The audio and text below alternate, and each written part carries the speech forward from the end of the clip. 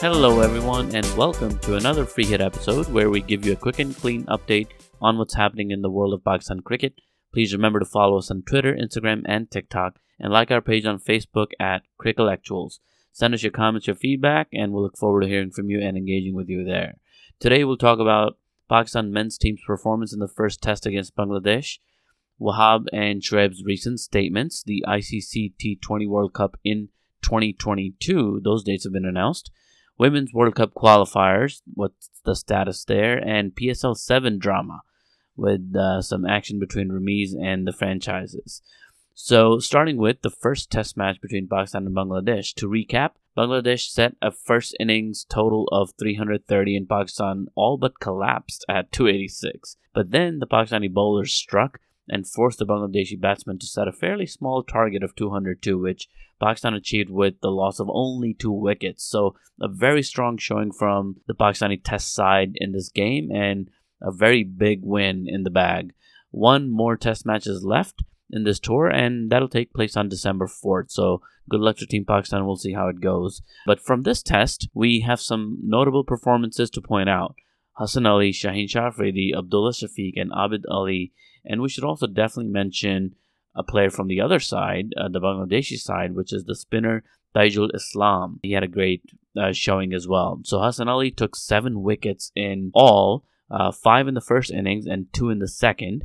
Shaheen had the same success in reverse order. He took 2 in the first innings and 5 in the second. So great performance by both of the pacers. Pakistan needed that, and it's great that we have 2 pacers in good form.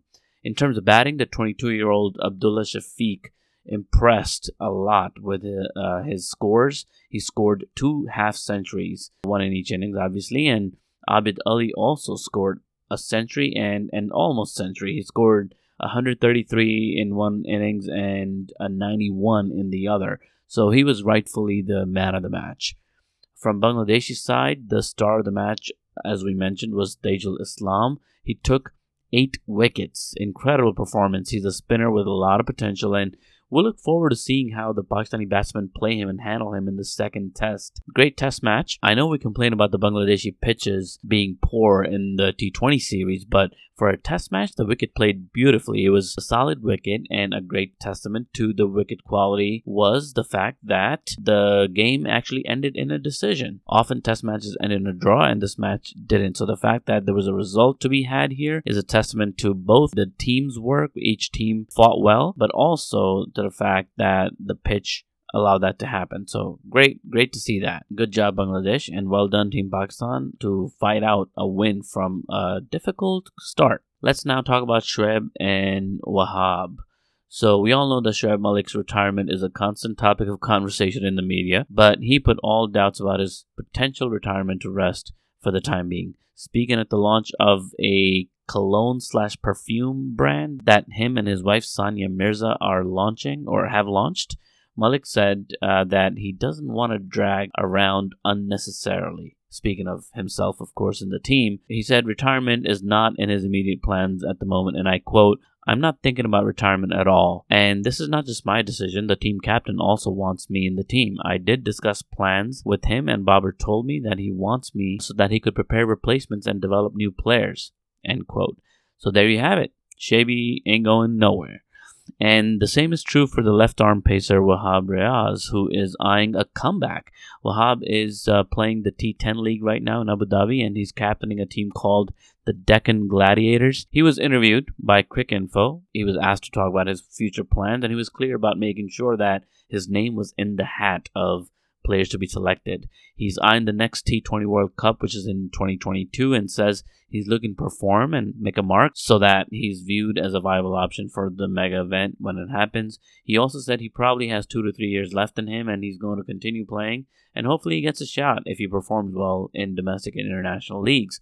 That's great to hear as far as we're concerned. We like Wahab. He's a great bowler and can do a fair bit with the bat in hand, and he's got a lot of passion and intensity to the game that he brings. We all remember that high voltage spell against Australia, and that sort of thing makes him very exciting to watch, and I feel Pakistan cricket can certainly use a player like that. And now let's look into the future a little at the ICC T20 World Cup in 2022 that'll take place in Australia. And the dates have been announced. The games will take place between October 16th and November 13th.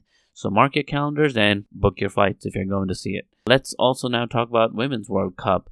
Not great news there. We know that the Women's World Cup qualifying games were going on in Zimbabwe, and the games have been canceled after some travel restrictions that were imposed on large parts of Southern Africa following the detection of a new COVID-19 variant called Omicron in the region. So, out of abundance of caution, I believe they've canceled all the games, so there will not be any more qualifying matches to be played. A few were played, but the remainder are not going to be played. So with the marquee event scheduled to take place next year in March and April, they don't have a lot of time to reschedule these qualifier games anytime else. So they cannot be held at a later date, and the 3 remaining spots will be decided according to, or have been decided according to the ICC rankings. So here's where we stand right now. The hosts, New Zealand, Australia, England, South Africa, and India, who have all already qualified for the tournament, they'll now be joined by Bangladesh, West Indies, and Pakistan based on the ICC rankings.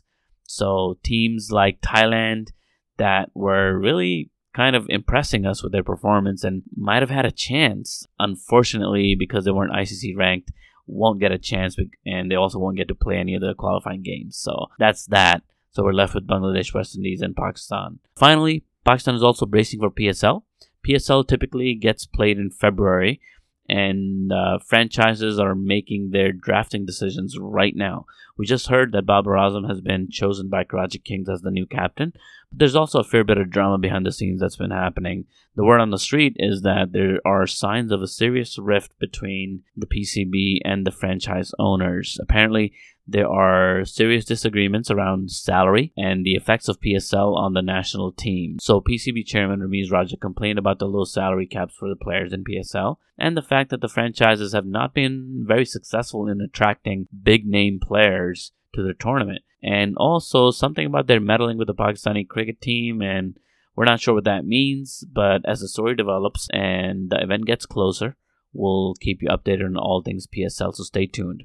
And that's all for now. Until next time, this is your host, Jay, signing out. Peace.